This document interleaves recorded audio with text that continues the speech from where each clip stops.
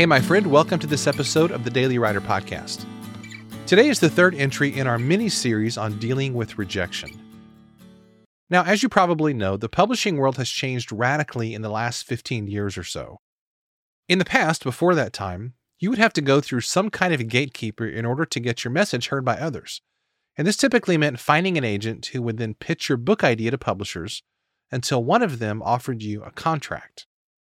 But you no longer have to do this. Now, of course, you still can, but there are plenty of other options such as hybrid publishing or self-publishing.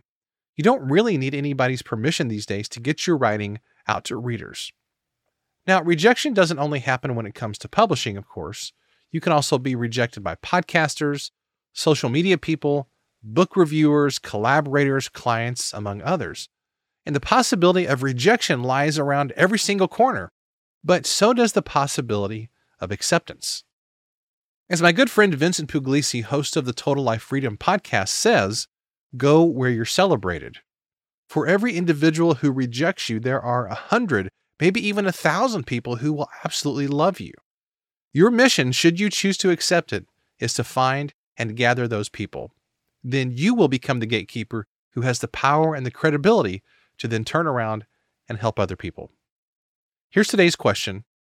Are you relying on any gatekeepers for your success?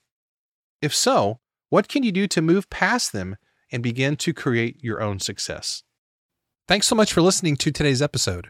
For more, you can visit us at dailywriterlife.com. Thanks, and I'll see you tomorrow.